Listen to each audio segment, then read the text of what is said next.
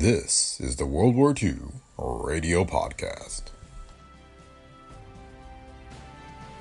A date which will live in infamy. This is London. We shall fight in the hills. We shall never surrender. Go ahead, Berlin.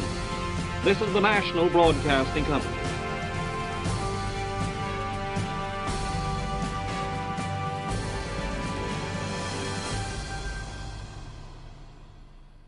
Welcome to the World War II Radio Podcast. Today we have a February 22nd, 1943 address by Franklin Delano Roosevelt on George Washington's birthday. The U.S. President compares the challenges Washington faced during the American Revolution and early days of the country to the then current challenges facing the United States. The World War II Radio Podcast is a Brick Pickle Media production. If you like the show, please leave feedback on Apple Podcasts, Spotify, or wherever you listen. And be sure to visit our website at brickpicklemedia.com/podcast, where you can find links to past episodes and other information. So thanks for listening, and enjoy today's episode of the World War II Radio Podcast. Another day is here, and you're ready for it. What to wear? Check. Breakfast, lunch, and dinner? Check. Planning for what's next and how to save for it? That's where Bank of America can help. For your financial to-dos, Bank of America has experts ready to help get you closer to your goals. Get started at one of our local financial centers or 24/7 in our mobile banking app. Find a location near you at bankofamerica.com/talktous. What would you like the power to do? Mobile banking requires downloading the app and is only available for select devices. Message and data rates may apply. Bank of America N.A., member FDIC. From Washington, D.C., the Columbia Broadcasting System brings you an address by President Roosevelt. The President speaks tonight to the nation and to a series of dinners being held throughout the country, arranged by the Democratic National Committee to commemorate the birth of our first President, George Washington, born 211 years ago. Here at the dinner in the Mayflower Hotel in Washington is Representative Sam Rayburn, Speaker of the House, to introduce President Roosevelt. Ladies and gentlemen, Mr. Rayburn. Ladies and gentlemen, the President of the United States. Ladies and gentlemen, today this nation which George Washington helped so greatly to create is fighting all over this earth in order to maintain for ourselves and for our children the freedom which George Washington helped so greatly to achieve. As we celebrate his birthday, let us remember how he conducted himself in the midst of great adversities. We are inclined, because of the total sum of his accomplishments, to forget his days of trial. Throughout the Revolution, Washington commanded an army whose very existence as an army was never a certainty from one week to another. Some of his soldiers and even whole regiments could not or would not move outside the borders of their own states. Sometimes, at critical moments, they would decide to return to their individual homes to get the plowing done or the crops harvested. Large numbers of the people of the colonies were either against independence or at least unwilling to make great personal sacrifice toward its attainment. And there were many in every colony who were willing to cooperate with Washington, only if the cooperation was based on their own terms. Some Americans during the War of the Revolution sneered at the very principles of the Declaration of Independence.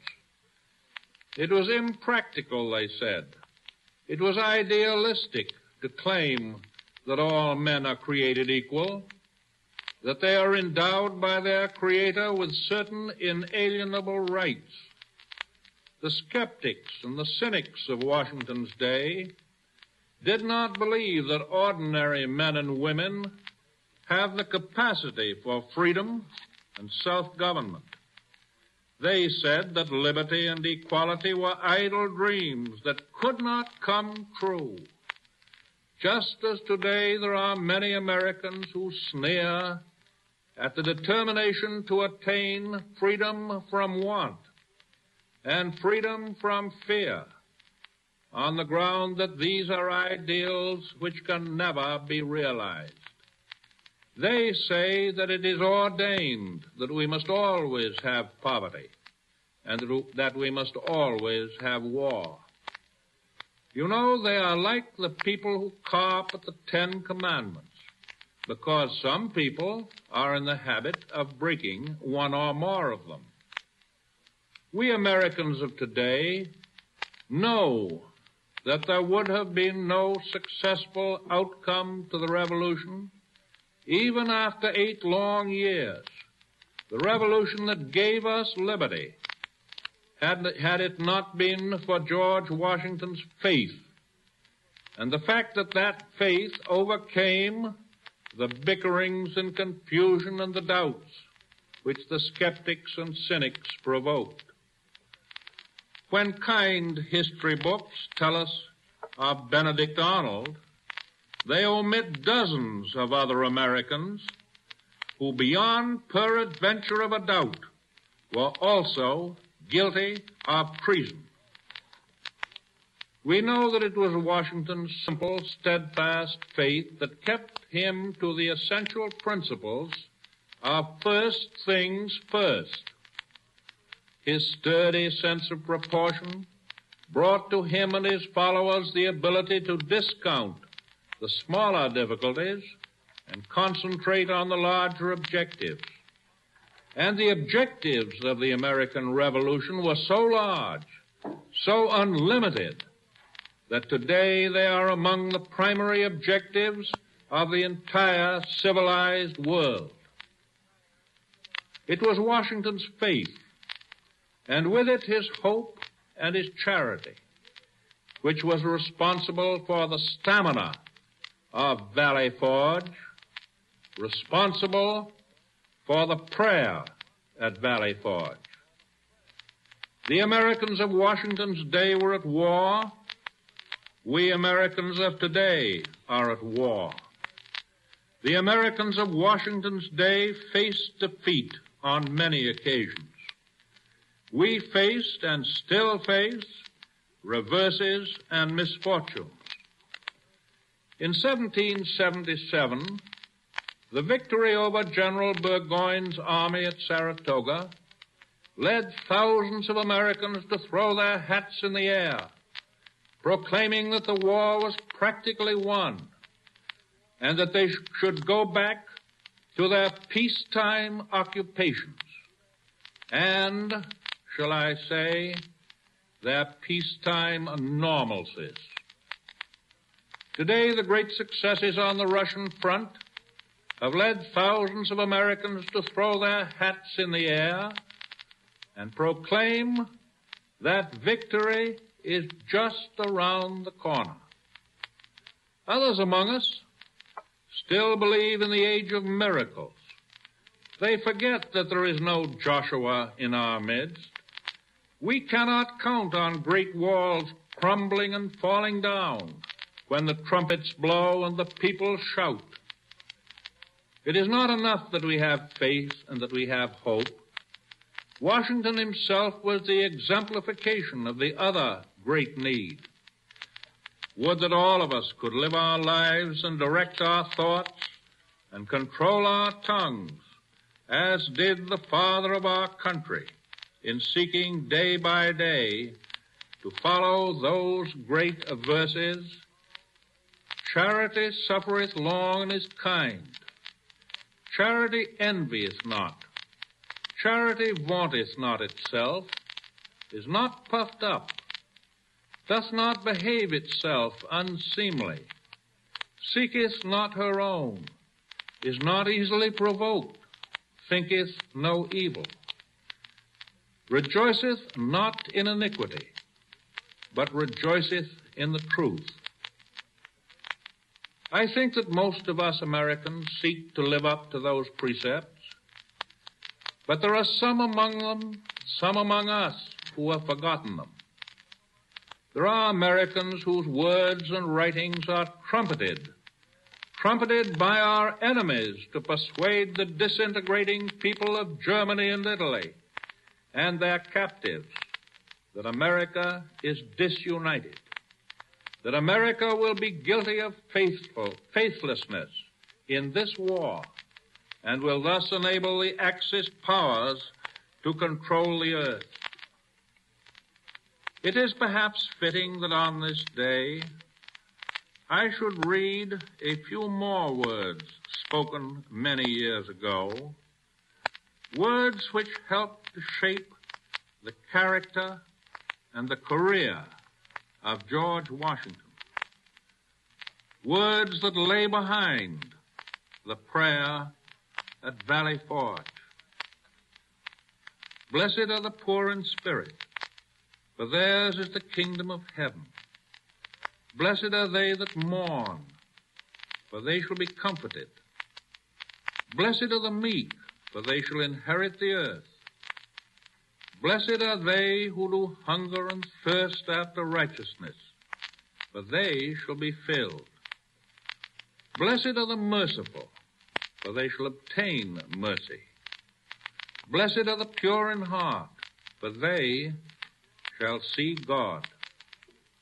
Blessed are the peacemakers, for they shall be called the children of God. Blessed are they which are persecuted for righteousness' sake, for theirs is the kingdom of heaven.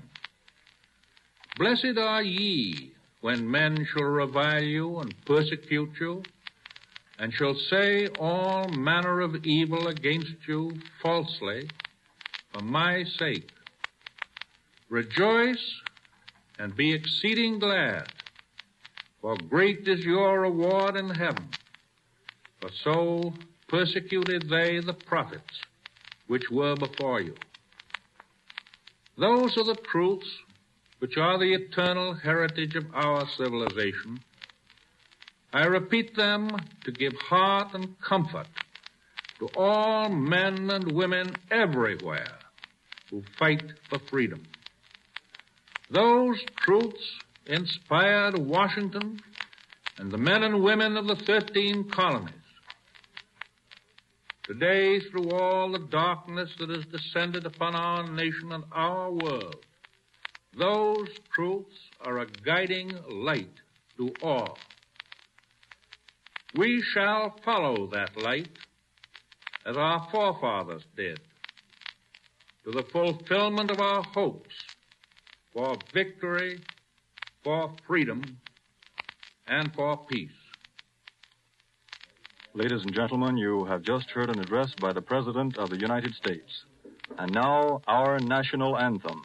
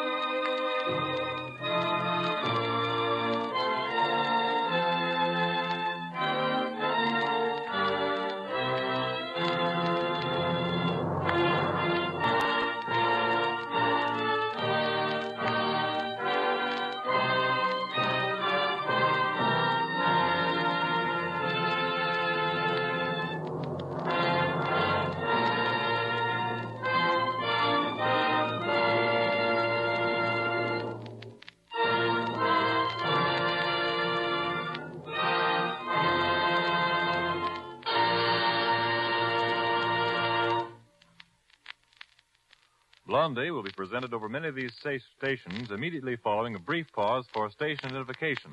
This is the Columbia Broadcasting System.